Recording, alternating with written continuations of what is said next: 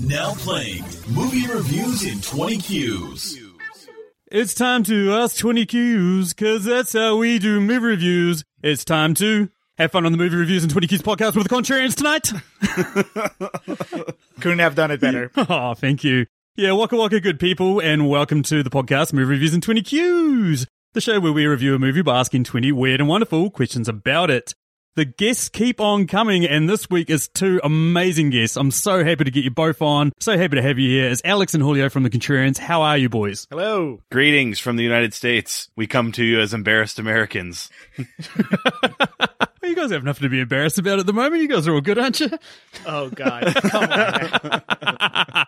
Yeah, you guys picked the Muppets. I've got to say, got surprised. Did you both decide on it? Like, who came up with it? Whatever. Julio ran it by me, and I was just like, yeah, absolutely. Because we, for listeners of the podcast, we worked at a movie theater together, and I think we screened this together, and our love for it is both, it's palpable. Yeah, it was one of those things where you send me an email saying, pick a movie that you both like, and that instantly, it was like either this or The Master. And this is a little more lighthearted. So yeah, I think that we can get a little bit more length out of this movie than The Master. But I got to say, like, when you messaged back and said The Muppets, I was like, I've completely forgotten about this movie. But I'll give it to you guys as well. Like, this is the first time where a guest has sent back one movie and gone, I want to do this, and I've gone, yep, cool, yeah.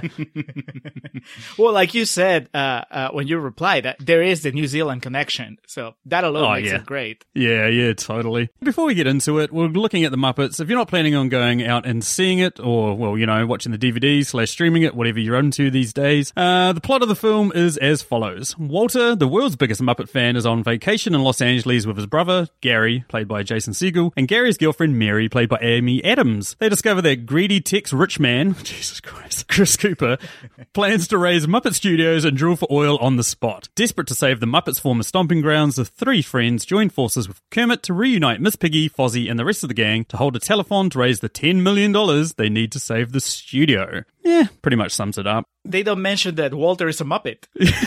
That's true. He's the world's biggest Muppet fan, but they never mention that he's a Muppet as well. It's a huge plot point. Yeah, good point. Hey, so looking at the reviews for the film, 7.1 out of 10 on IMDb, Rotten Tomatoes 95%, and 75% on Metacritic. But you guys, what would you guys give this as a score out of 10,000 maps? 10,000 travel by maps, I should say. Oh, okay. Then, you know, with a fun movie like this, you're going to lose a few in the fray, so I'll say 9,998. Whoa! Alex, I'll see your 9,998, and I raise you by 1. 9,999 travels by map. Holy Jesus! Oh yeah, let me quickly delete my score and rewrite it. No, look, I'm there with you guys. I got a lot of a kick out of this. I'm going to give it 9,127. Fair enough. It's acceptable. You're tired. You just had a kid.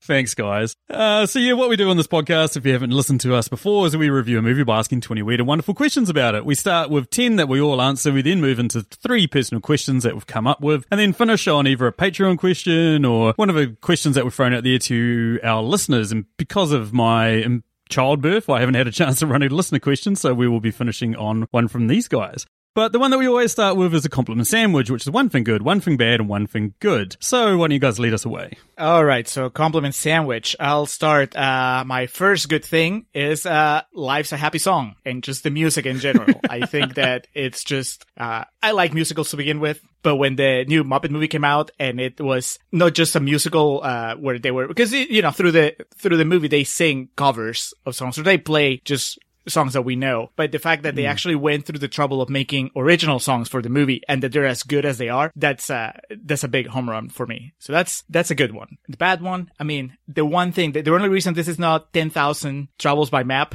on my account is just, I'm not a big fan of that moment at the end when you find out that they weren't anywhere near close to achieving their goal. Yeah. I get it. It's funny as a joke, but it kind of took away a little bit of the just that magic of the audience really coming for them and really almost making them reach, what is it, $10 million, $2 million, whatever the amount was. So that was a little deflating. It's not a big deal, but still, if I have to pick something that I don't like. And then the other good thing for me was the Muppet Renaissance. Basically, the Muppets were kind of in the doldrums, and then this movie came along and it made them relevant again. Suddenly it was just cool. It wasn't just this thing that used to be good in the past. It's the equivalent. Well, I don't know how you feel about The Force Awakens, Sam, but this is like The Force Awakens for the Muppet. Whenever you thought of a Muppets movie before then, it was just, something that's... no one talked about Star Wars for 20 years or anything. Well, not in a good way, not in a weird way. It was like, you think of, I don't know, what was it, the Muppets movie where they revealed Gonzo's origin or whatever? It's like, who cares? Nobody really was behind the Muppets anymore. It was basically either direct to TV or direct to video, that kind of stuff. And then suddenly this movie comes out and they're huge again. And, there's a sequel and a TV show, and we'll talk about that later. But, to me, that's the other part of the other piece of bread on the compliment sandwich. Constructing my compliment sandwich here, stealing the end piece from him. The soundtrack was my first good thing, just top to bottom, loaded. I like the reprise of Life's a Happy Song at the end almost as much as the original. Great stuff. One bad, the fart shoes. So the joke itself in the movie is not that funny, but it's nowhere near as bad as the backlash that came from Muppets purists that said, it was this horrible thing that they did to shoehorn in that joke. So the whole thing of the fart shoes, bad. Right. If you'd been making the movie and you had been able to see the backlash, then it's not worth it. It's not that funny. No, definitely not. Rewatching it this time, I had the four shoes in my head as something that I was going to pinpoint as the thing I don't like. And then it happened. I was like, it wasn't as bad as I remember. To me, it was actually funny because when they're walking away sulking and his shoes are just going off, I'm like, all right, that's funny. But yeah, I'm with you there, not now, Fuzzy. Just the backlash wasn't quite worth it. And then closing my sandwich with the third piece of bread. I have been watching movies as long as I can remember in my life, and I could count maybe on one hand, maybe just 4 fingers, the amount of actors I've seen that were happier to be in a movie than Jason Segel was in this. So what I have as my note is Jason Segel's infectious joy is the second good thing I have about this. It's him and Chris Cooper up there. Yeah. Oh, absolutely. I agree with you there. I'm with you, boys. It was my last one, but I'll use it first. Was the music. Of course, I'm going to say it because a New Zealander oversaw it. And, Brett McKenzie went on to win an Oscar for Best Original Song for Man or a Muppet. But, I mean, it's great. Opposite to you, Julio, I'm not a musical fan whatsoever. And for this to, burst into song is for me to sit there and go, okay, this is good. Is something, is a high bar to cross, basically. For a bad thing, I don't want to get into too much, but I felt like some of the cameos were just a little bit underutilized. They're just a little, we've got a question later that sort of darts around it, but there was 1 or 2 that I was like, and anyone that knows me knows I'm not much of a Jack Black fan, so, yeah. I don't want to get into shitting on someone too much, but I find his style of humor can be a bit grating sometimes, and I don't know, he gave a pretty decent performance and was sort of true to an exaggerated version of himself, which is what you expect from a cameo, but yeah, still. And then final good thing, I mean, I've mentioned that Brett McKenzie, who starred in Fly the Conchords, was in this. It was directed by James Bobin, who directed a couple of the Fly the Conchords episodes, and we saw Christian Schall, who plays Mal out of Fly the Conchords. But the thing that Fly the Conchords, the thing that nails was this surreal, oddball sort of humor, and James Bobin is just perfect to try and nail that, because the Muppets used to do that perfectly, and this movie does it perfectly. It's got this real surreal humor that sort of lands in modern times, and when so many other comedies are just going for that sort of edgelord gross-out humor or, just inexplicably unfunny type of humor, this one is just perfect, and it tickles my funny bone. That's the best way to describe it. Yeah. And that moves us over to question number 2. Hit us with it, Julio. Question number 2. Which character clearly needs to get laid? I'll start us off with this one, and it's a cameo, but it's still very apparent, and that's Emily Blunt. She's extremely off-putting is a pleasant way of putting it. She's very dismissive and rude and just very curt with the Muppets, but then they disguise themselves as Muppet Man, and she is, she's perspiring at the sight of this tall, furry man to the point of it gets kind of uncomfortable. And it's like, man, she probably needs a human touch. I'd never thought of Muppet Man in a sexual context. And now it's just, you've ruined it for me. You made it better for me. That's awesome. I'm going to go with Miss Poogie out of the Muppets. Oh, Lord. I'm not volunteering myself as tribute on this one, not like I would for Emily Blunt, but yeah, there's something a bit pent up and aggressive about Miss Poogie. I think she just needs to find that man, that special man in her life, maybe even Dave Grohl, who cameos as their version of Animal. Maybe him. Definitely not me. But yeah, I'm going with Miss Poogie. Just a matter of time with Dave Grohl. That's true, yeah. My pick is the most obvious one, Jason Segel, because it's clear that even though he's been with Amy Adams for almost a decade, they've never had sex. If they had sex, then you know that he wouldn't be treating her the way he's treating her now, where he just ignores her and leaves her behind to go play with his brother and his friends. Somehow he's not aware what he has. Yeah, I mean, there's no way that Jason Segel is not a virgin in this movie, and it's only a matter of time before Amy Adams completely puts her hooks in him for good. He needs to grow up. That's the whole point of the movie. That's an incredibly valid point.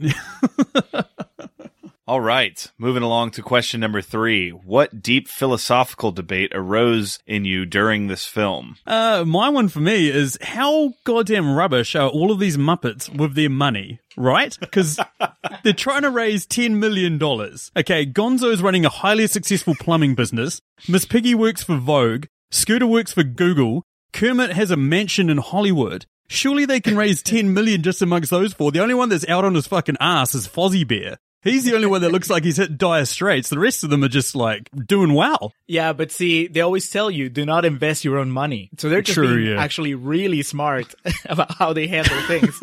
Yeah. True. Making sure it doesn't cut into their taxes, things of that nature.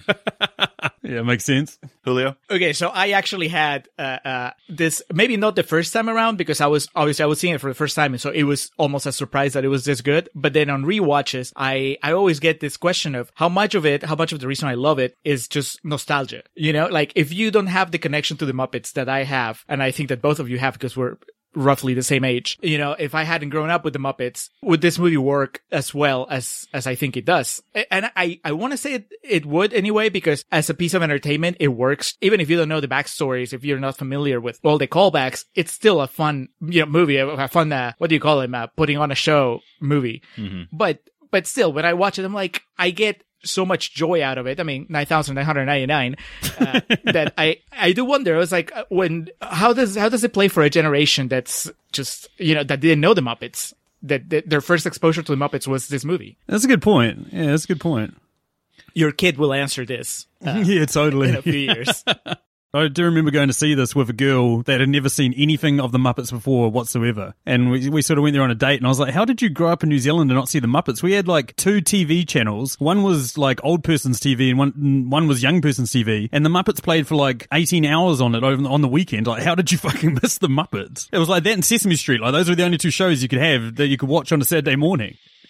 The amount of actual humans that were on TV was very limited, apparently. Yeah. Well, legitimately, for about 6 years of my life, I thought America was inhabited by Muppets. Close enough. Yeah, true, yeah, man. For myself, I mean, obviously the most obvious and relevant, I should say, was am I a man or am I a Muppet? That was a debate I had. But kind of piggybacking for real talk, as we say on our podcast, off what Julio said, the nostalgia factor, and also like I found myself rewatching it, going back to how this movie affected me emotionally, like how happy it made me and just overcome with joy, comparing it to movies from 2011 that also really affected me emotionally, be it Shame or Source Code, Warrior, Midnight in Paris. Movies like that, and I was thinking, man, out of all those, I think the Muppets made the biggest emotional reaction, or got the biggest emotional reaction out of me. So just trying to figure out exactly why that was, and I think it goes a lot to what Julio was saying. Oh, that's some good soul searching, man. Oh, good. And that takes over to question number 4, which is the first of our Patreon questions. For the princely sum of $5 a month, you get to have your question in our top 10. This question comes courtesy of the amazing man that is Dave Baker. Dave is one of our most recent Patreons who also has his own Patreon. On it, he posts a cornucopia of creative content, range from pro samples to curated YouTube recommendations, because hashtag beat the algorithm. YouTube video essays to written essays on Medium. Check him out at patreon.com/yourfavorite. And that's the American spelling. It's down in the show notes. And what Dave would like to know is which two characters from the Muppets or from this film would you guys want to have at your house party? All right. At first, your first thought, I think you're thinking of any of the musicians, because you're throwing a party and whatever. But the truth is, my hardcore partying days are behind me. And now I just like it. I like it mellow. I don't need anybody breaking stuff. I don't need anybody setting stuff on fire, getting the cops, called. So I went with Fozzie and Rolf. Because they're wholesome entertainers. Mm-hmm. Rolf will play the piano. Fozzie will be making bad jokes, but jokes that still make you laugh. We'll have a good time. Nobody will go to jail over it. And, maybe 10 years ago, I would have told you, oh yeah, Animal and Miss Piggy. Whoa. But no, I'm older now. Yeah, if I was 21, my answer, I had the two answers. If I was 21, it would be Animal and Gonzo would be the two that I want at my house party. For present day Alex, though, Rolf is me as if I was a Muppet incarnate. He is my spirit animal. And then secondly is Alan Arkin in this movie, the Muppet studio tour guide. Just not giving a care about anything, laid back. I know the three of us could just drink a few beers and, watch TV and hang out. So you're talk not having about a old times. You're not having a party. You're just hanging out with the two of them. No, I'll say it's a house party and then just kick everyone else out so we can just eat the food and chill because those days are behind me. Oh, excellent. Good answer there, guys. It's interesting here. Julio might have had a slight fetish for Miss Piggy at some stage in his life, but yeah. She will keep things lively, definitely. That's absolutely true. I was similar to you guys. My initial reaction was Gonzo. He was my favorite character growing up. I loved how insane he was, but you don't want him at your bloody house. He'd burn the fucking thing down. Fuck that noise. But yeah, bizarrely, same as you two, I had Ralph as well. I want him, jamming out on the piano, keeping things cool, mellow. But, as much as I want that, I still want a little bit of craziness. And to the point that maybe you have to call up Uber Eats or something afterwards, but I want the Swedish chef there. I want him there to see what sort of concoctions he comes up with. Plus, you can just leave him in the kitchen. You don't really have to talk to him. Hoogie boogie boogie. Yeah, fine, cool. Yeah, that's good, man. Do whatever you want. Whatever. So just a touch of crazy, but, how much damage can you do in the kitchen? Oh, actually, hang on.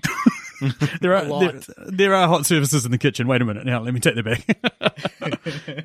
But still, yeah, I'm going with those two. All right. Question number 5. If you were a recruitment consultant and this movie came to you looking for a job, what job would this movie be suitable for and why? So I had relationship counselor because between the insurmountable hurdles of the Muppets and their infighting that this movie was able to resolve, we also have the side story of Jason Segel being just emotionally vacant to Amy Adams. And but by the end of this, he realizes the error of his ways. Maybe it is just music, cures all ails, but I think this movie would be definitely suited for that position. My one's a bit topical, having just gone through this, but I would recommend it to be a midwife, because even when everything's turning to shit all around it, it keeps a calm disposition. It's kind of a sequel to yours, because I said babysitter. Oh, yeah.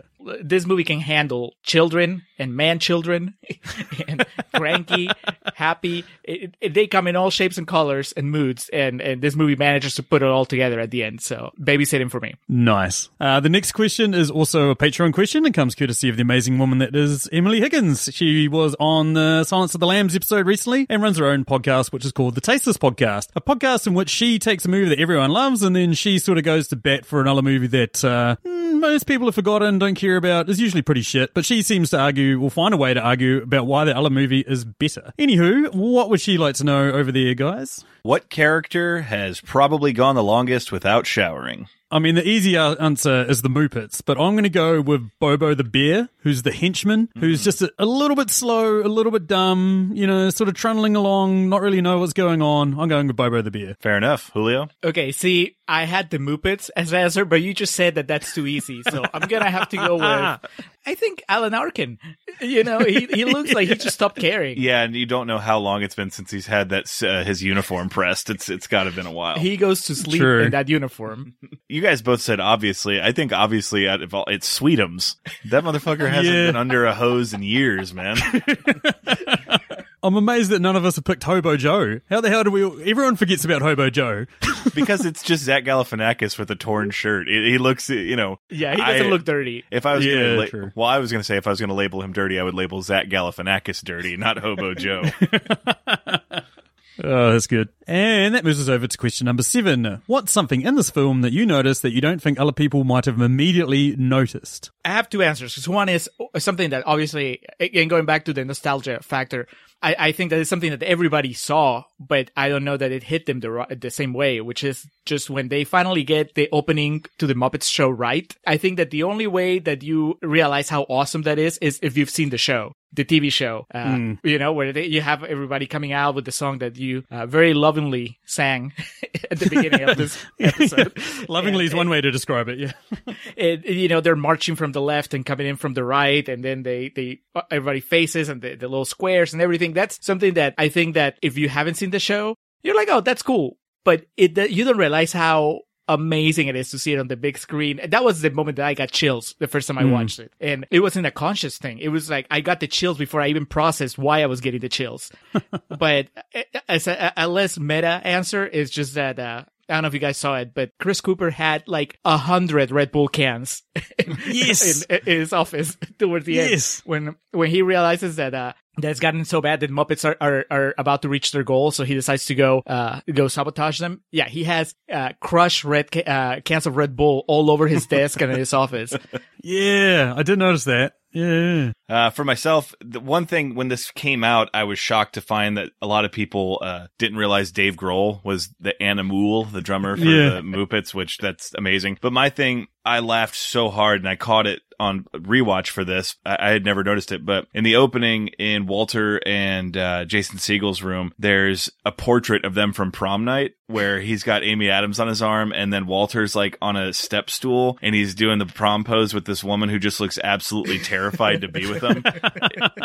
It was, if you blink and you miss it type of thing, but this time around, I thought that was just hilarious. That's good. The big one for me was the Jim Henson posters. There's not just one, but two in this film. There's one on the theatre outside, and then there's one inside as well, when they go into Kermit's office. And I was like, oh, it's Jim. It's Jim. Oh. Well, now I have an excuse to see it again. Yeah.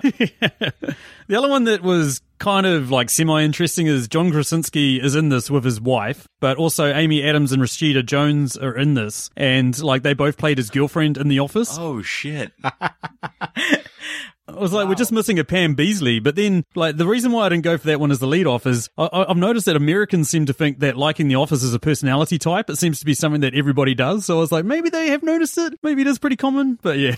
I was watching The Office before we started doing this, but yeah, I didn't even put two and two together on that. The last 3 or 4 times I've come to Alex's house to record, The Office was playing. That's how much into The Office he is. And it's like a millennials version of Frampton Comes Alive. It's just always on in households. Yeah, good on you, man. I love it as well. Yeah. All right, Julio, you going to take us through question number 8? Possibly my favorite of your regular questions, Sam. What quote from this film would be the worst to hear right after sex? So you wrap up the session. You kind of both go to your separate sides of the bed. You hear some fumbling around going on the other side of the bed, and you turn and say, "What are you doing over there?" "Oh, I'm having a me party."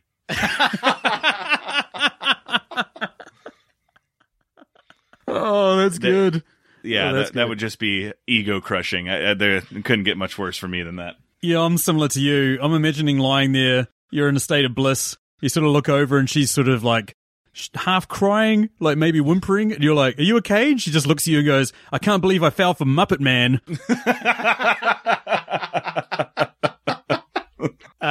To me, probably the worst would be you're just, again, lying down. Actually, no, you don't even get to the lying down. You just finish and you're just exhaling in bliss. And then she goes, "Oh, waka waka." Oh, I love that one too. That's good, guys. All right, moving on to the meat and potatoes of what we're talking about here. Number 9, how would you incorporate Nicolas Cage into this film? Makes a triumphant return. You guys are lucky that is the Stacey Hurley question that we managed to put into the podcast every time Stacey does one and make her read it out because she fucking hates Nicolas Cage with a passion. But yeah, we've got Hobo Joe. I wanted Hobo Joe to have a mate, Hobo Blow. It's just him hanging out with Zach Galifianakis. I don't know. I don't see him as the kind of hobo that would put up with Zach Galifianakis. I don't think that the two of them would be sitting there for the entirety of the show. I think that it could be like Spy versus Spy. They're enemies on opposite sides of the auditorium. It's a big theater. They could be on opposite sides. You're right. Yeah. For me, I mean, and you probably appreciate this, Sam, I would have Jack Black replaced by Nicolas Cage. Nicolas Cage is the one that gets kidnapped, and then he's just forced to be part of the show for the third act. And he like even the line like, "Where am I? Why am I so fancy? This is not good for my image." It would still work. It would still absolutely work. That would be impeccable delivery from old Cage. For me, I think it would be better if we just teased the Cage and just had like a brief cameo. And in the vein of Dave Grohl and as Anna Moole, I would have Nicolas Cage as Kermit, the Kermit of the Muppets. Kermit. That's absolutely He doesn't even brilliant. have a line or anything. It's just Nicolas Cage painted green. Yeah, playing a banjo. And then to the point where it's like the rest of the movie, you're like, was that Nicolas Cage? Playing Cage Moot? Yeah, it was. It was a Moot Cage playing Kermit. Oh, that's brilliant. And final question from the ones that we all answer is, well, makes a triumphant return. This one came courtesy of the amazing man that is Phil Joinson. What item from this film would you want, or definitely not want, to be? Okay, so the coolest thing in this movie, because originally, Alex, I was gonna say I don't want to be the farting shoes. There you go. I don't want to be the one bad thing in this movie. But no, really, that hook that speeds up the plot whenever necessary. I think that hook is amazing. You know, when they go on the road trip to pick up everybody from the Muppets, and then 80s Robot suggests, hey, let's do a montage, and then it's just a hook that comes in from the side of the screen and then pulls the people that they're trying to get, and then shows up again later at the end, because I think it gets Chris Cooper, maybe? Mm-hmm. Yeah. Right? The hook makes a return. So somebody is controlling that hook, or that hook has a mind of its own, and it's just like a self-aware filmmaking tool. Either way, it's really cool. Nice. I would not want to be the Swedish chef when he opened the refrigerator at the old Muppets theater, because that looked disgusting. It probably had, well, it was proven it hadn't been open in like 20 years. It was so bad that he basically had to torch the entire thing to get the stench out. And say hello to my little friend, but in the Swedish chef voice, yeah. The Swedish voice. That's such a good answer. For me, we talked about traveling by car. Traveling by map. I don't want to be that car. Fuck being that car. Fuck having like 10 Muppets hanging out inside of you. Like, it's going to get hot, sweaty in there, sure, all that sort of stuff. But the other thing too is like when we see it get to France, it comes up out of the Mediterranean, cans or whatever. I've swum in the Mediterranean. That is one fucking disgusting ocean or sea or whatever. I do not want to be filled with seawater from the Mediterranean. No way. Yeah, and that's the end of our ones we all answer. Now we're going to throw it over to you guys to start us, or throw it over to Alex to start us off with the 3 personal questions. So my question, Sam, for you and for Julio, how on God's green earth did Jason Segel land Amy Adams? Well, to me, it's kind of obvious once you think about it, because she's a teacher and he's a man-child. He's suffering from arrested development. So obviously she wants to fix him. Her entire mission is to bring him out into adulthood. Mm-hmm. The real question is, how long are they going to last now that he's an adult? Will she lose interest and then find another project? Ooh, that's a good answer there, mate. There's a reason why you don't see them in the sequel. For me, like, he's just a real, like, nice, genuine, sweet guy. But he also happens to live in small-town America. I reckon that she's got no other options, and she's got Stockholm Syndrome. She's been with him so long that she's like, oh, I guess this is it now. This is my life. Yeah, this is it. This is my life. This is my existence. It's either him or, what's the name of the really old actor that shows up at the end of Life's a Happy Song? Is it Mickey Rooney? Yeah. Yeah. yeah, Mickey Rooney, yeah. Those are the 2 bachelors in small town USA. All right, second of Alex's questions. This is a throwaway shot we get when they're doing the montage, and I'm just curious what you made of this, if it was a job interview, or in fact, is Sweetums selling used cars before the Muppets wrangle him up? Isn't he just like a car jack? Isn't that just his use? Yeah, maybe he has like a briefcase with papers coming out of it and shit. True. But yeah, I think he is, but I think he's so desperate to get out of there because I think most people realize, why the fuck would you buy a car from someone who can't actually fit in one and test drive it? He's probably the worst person to be selling cars. And plus he's going to molt all over the car seats and stuff. You're not going to buy a car from that dude. Of course he wants to get the hell out of there. See, I thought that he was just the guy that spins the sign. He's like on the side of the road spinning the sign. He's tall. He clearly gets your attention. If you're driving, you see like a giant monster. Well, I was thinking about buying a car over here, but I'm going to go over where that giant monster is. They're probably cheaper. Not going to lie, he still gives me nightmares. He used to give me nightmares as a kid, and he still does. Yeah, when they have the Muppet Vision 3D at Disney in Orlando, they still have a person in a life-size Sweetums costume come out and like roam the crowd. And yeah, every time I kind of clench my fists and get my back to the wall to make sure I'm going to be all right. And lastly, of my questions, we do mention the montage. Out of all of the Muppets they take from their new jobs, if you were Scooter, would you be incredibly bitter that the Muppets pulled you away from your presumably lucrative position at Google, seeing as how in the end they made really no money for themselves? Well, see, I don't know about that. I don't know how much of it, because we don't even know if he was just an unpaid intern at Google there. But he says, I'm going to the tech conference. I think he's in a position of power. Yeah. I don't know. I mean, it's possible. I'll say this, and this is really what came to me was that, to me, if there is one Muppet that's going to snap and go on a killing spree, it would be Scooter. They're constantly pushing him to the edge. Even here in this movie, they throw him in the spotlight. He's not ready. He's like, no, I'm from behind the scenes. And then Kermit just makes him go and basically kill time in front of the audience. That poor kid. He's not gonna make it to his elder years because he's just gonna snap at some point. Yeah, I'm with you, man. Like, I'd be incredibly gutted if I was him. Like, no one wants to be a lackey for their best friends. You want to be a lackey for a, like, extremely well-to-do company. You know what your best friends tell you to go pretty much fuck yourself on the daily? Like, I'd rather have corporate America tell me to go fuck myself on the daily. Totally. And that takes us over to my set of 3 questions. Now, in this movie, Piggy mentions that she would like to care for Kermit's tadpoles. Okay. So what would Kermit, Jesus Christ, I'm talking like Miss Piggy. Kermit.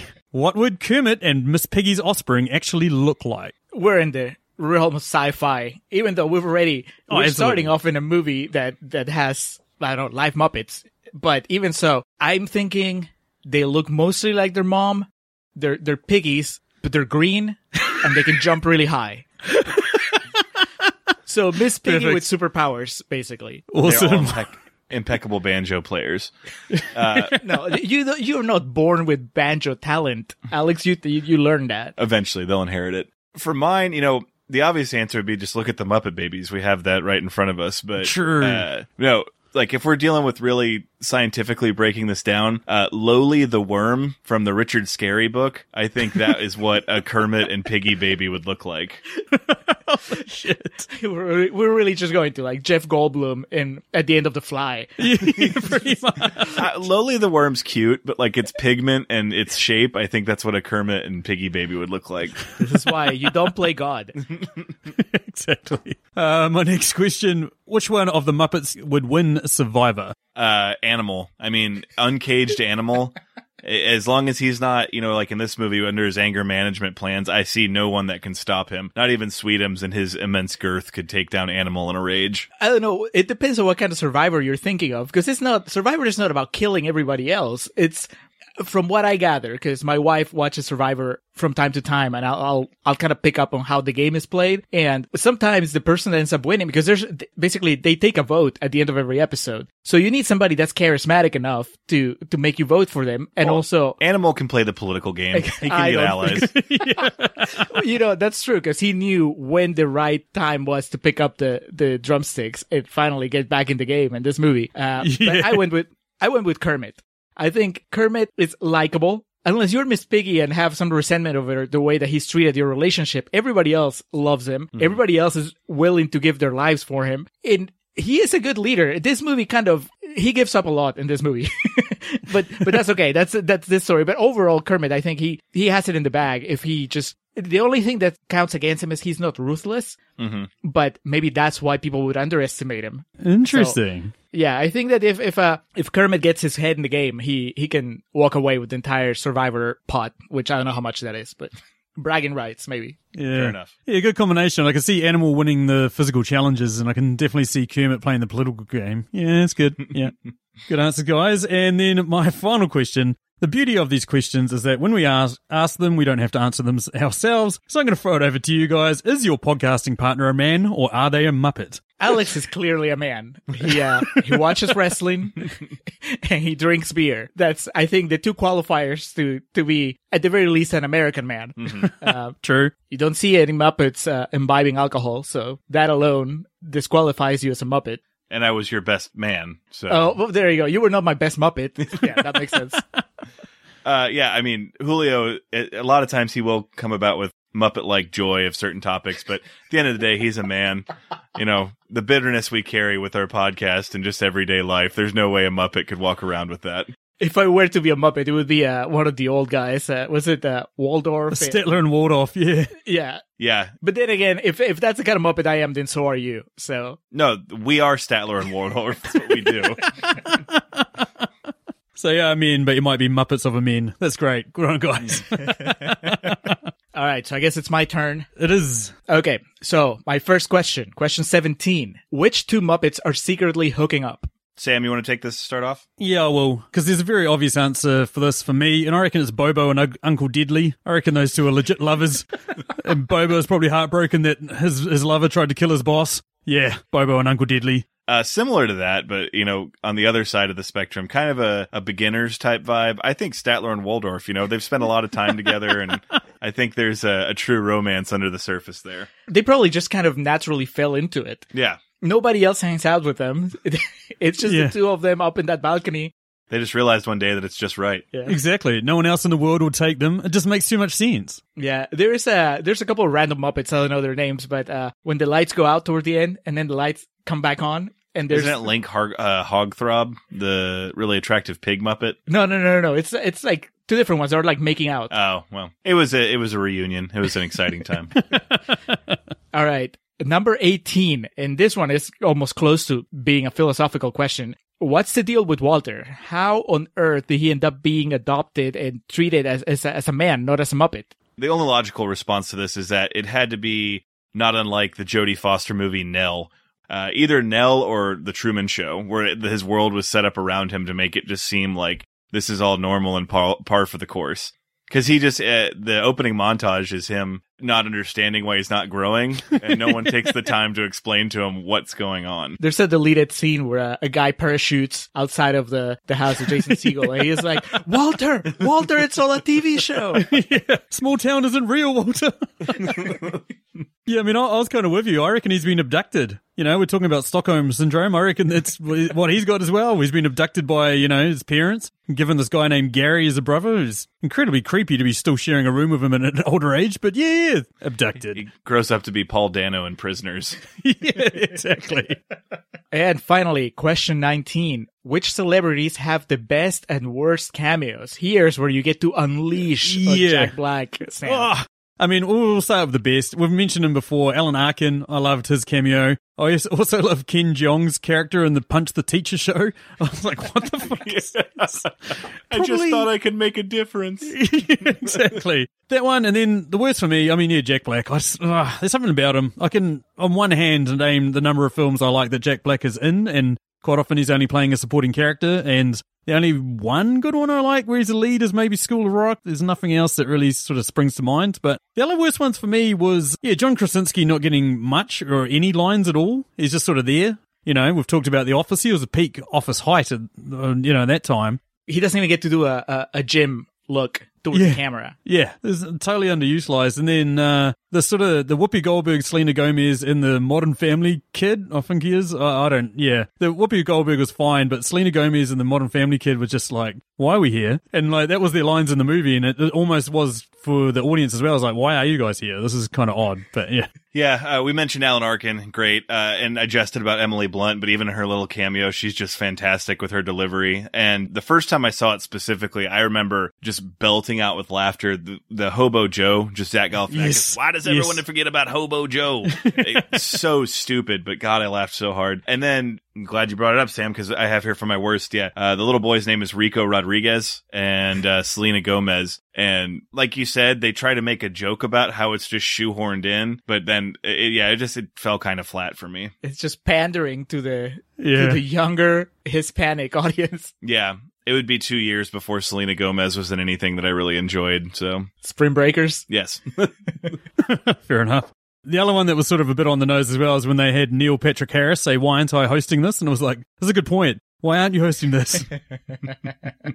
And that takes us down to the final question, which comes courtesy of these guys. We'll get into what your show is about soon, but the question that we have from you guys is, what is your most controversial opinion about this film? to me, and granted, I haven't rewatched all the older Muppets movies. I saw a couple of them in theaters, I think, and then most of them on TV as I was growing up. But I can't imagine any of them being as good and meaningful to my life as this movie is. So I would say Muppets 2011 is the best Muppets movie. Furthermore, the sequel, while not being as good, it's a perfectly fine movie, above average. Yeah.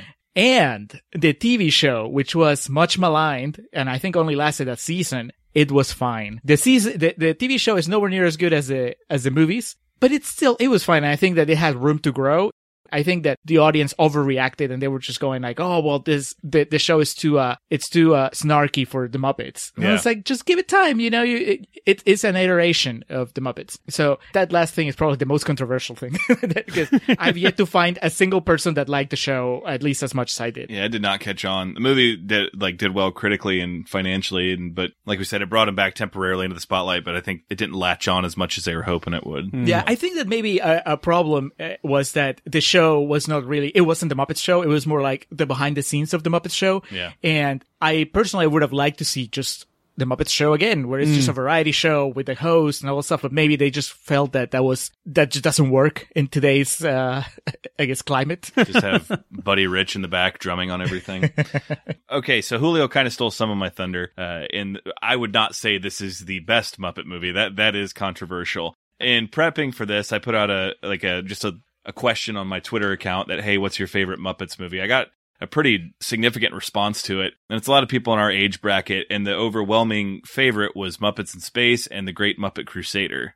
Interesting. Really? Yeah. And Muppets in Space, that has to be nostalgic rose-tinted glasses. Because opinion, that's one of the weaker ones. Yeah, I've seen absolutely. It. I think it's the one that I've seen the most recently. Yeah. And that's the one that's about Gonzo. I know it's like, I love the characters, but this is doing nothing for me. So my take was that it's a top 3 Muppets movie. My favorite is still Muppets Take Manhattan. And then I think the original is up there. And then the 2011 one. I would say I wouldn't really budge on those 3 being the top 3. But since Julio already kind of touched on that, I've also gotten flack for saying that at movie studios at Disney, that Muppet 3D Vision's my favorite attraction there. And people are like, what is wrong with you? They're like, there's so many other rides and stuff there. I'm like, yeah, but they don't have Muppets. Especially now that the Great Movie Ride's gone. That's like my go-to. As soon as I get through the gate, I do my power walk over to Muppet Vision 3D. They're like, there's this guy again. Yeah. The Sweetums guy is there. Hey, Alex. Yeah. First name basis, so true. This one is highly controversial. I am not a fan of Amy Adams. I've kept it in for this. Whoa. I know. Everyone loves her. And look, I'll put it this way. I enjoy her and I like her performances in movies just fine. I don't get that argument about how, you know, like, 'cause she's been nominated for a bunch of Oscars and she's never won one, and people are like, oh, this is Leonardo DiCaprio all over again. It's like, it's not. She's fine. Like, she's perfectly fine and she's in a lot of good movies. I'd even go out on a limb and say this is one of her best performances because she's actually playing a sort of well fleshed out and rounded character. And yeah, I don't know, like Arrival's another movie. I thought she was pretty good in Arrival, but at the same time, everyone was like, it's the best performance ever. She should have won an Oscar for it. And it's like, really? Yeah. Yes, Sam, really. I like Amy Adams more than you, Sam, but I agree. This is one of my more favorite performances of hers. Oddly enough, the ones that come to mind for me are this and The Master. You know, very similar movies. Yes, yeah. She needs to. All that was missing was her singing a song while she's jerking off Philip Seymour Hoffman in that scene. Oh God, she's having a Hoffman party. Oh Jesus! Oh, that was the Muppets. Yeah, pretty much. That takes us to the end of our show. Now, guys, tell us all about your show. Well, first of all, thank you for both coming on and doing this first post-baby podcast that I've got, and potentially one of our last, episode 98 is going to be one of our last episodes that we do for a while I get used to daddy life. But yeah, thanks for coming on. Tell us about your show. Go nuts, guys. Well, first of all, thanks for having us. Yes. And then secondly, again, my name's Alex, and Julio's the one with the thicker accent. He's from a more southern part of Texas. And we are the Contrarians. We do a podcast. Our slogan, our war cry is we rage against the Rotten Tomatoes machine. Find a movie that's ranked very high on Rotten Tomatoes, make a case for why, it's not so great, be it completely serious, or if we need to completely facetiously find a movie that's rotten, make a case for it being the other. Basically, the mission statement is we are here to just show that Rotten Tomatoes is a heavily flawed system. I think we've ended up just making fun of online criticism in general. Yeah. And just people almost forgetting that taste is subjective, that art is... You can be over the moon about anything that you want to be, or you can hate anything that you want to, type of thing. It's so true. So, like Amy Adams. Yeah. I'm going to get so much shit for this. I know it. Oh, I need to re-record that question while you guys aren't here. Julio, our website. We are thecontrarians.com. So the website is www.wearethecontrarians.com. Mm-hmm. On Twitter, our official Twitter account is @ContrarianPrime. I post through it mostly. Alex has his Contrarian Alex. Yeah, if you follow me on Twitter, you know it's 98% about pro wrestling and professional fighting. Yeah, we want to keep it pure on Contrarian Prime. And then, we're also on Instagram. Every now and then I'll post clips from the episodes there. So it's also @Contrarian Prime. Apple Podcasts, our website, SoundCloud, Stitcher, just any podcatcher that's not Google Play, because I haven't gotten around to it yet. And if you have any official requests for our podcast, our email address is wearethecontrarians@gmail.com. Perfect. Excellent. I will put down in the show notes. Yeah. Excellent. You can email us and we can talk as a group about how great Amy Adams is. We can just exclude Sam from the conversation. We're not excluding Sam from that conversation. We're copying him. We'll CC him on it, yeah. The worst part about me saying this too is my wife's a ginger and I'm duly obligated to go to bat for any gingers in existence ever. So I feel like I've completely let down her and her entire kind, and I'm going to be kicked out of the next ginger rally, I reckon. But yeah. Well, no, maybe what happens is you can only be devoted to one ginger. So, True. So Stacey has taken all your attention, and now Amy Adams just seems like nothing special. Superfluous. You might be onto something there, because Isla Fisher as well, and I'm not a big fan of her either. Ron Howard, fuck that guy. Anyway. Yeah, that takes us down to the end. Thanks again to these guys. As anyone who's listened to our recent bunch of episodes we've done with guests, I only get on people that I listen to their podcasts, and you guys are awesome. It's amazing in how well you guys do outside of the real talk sort of thing, and how hey, this is stupid, that's dumb, all that sort of stuff, and you're just sitting there going, oh my god, I feel like he believes this. I feel like this is so true. You really hooked me in to the point that I'm even some of my most favorite movies, when I hear you talking about them, I'm like, maybe it does suck. Maybe it is shit. Very convincing. Very convincing. But yeah, anyway, from us, upcoming episodes, episode 99 is going to be a mystery because, quite frankly, I've got no idea how anything works at the moment. And episode 100 is our one that we'll probably go on a bit of a break on after because of the baby. But episode 100 will be me and Stacey and 7 of my other friends that came in. We chucked 30 questions at all movies ever, did 10 quickfire questions to get the things going, where basically 3 of us would answer. Stacey picked who gave the best answer. The other 2 had a shot and sat down, and then the other 2 people got up and kept answering. And yeah, it went about as crazy as you can imagine. So that'll be coming out soon. And then that's pretty much it. If you like our podcast and want to get a hold of us, you can find us on Twitter at Movie Reviews In. You can find us on Facebook at Movie Reviews and Twitter Qs, and you can send us an email at mritqs@gmail.com. And yeah, that's it. That's thanks for me. Cheers. Bye. Thank you.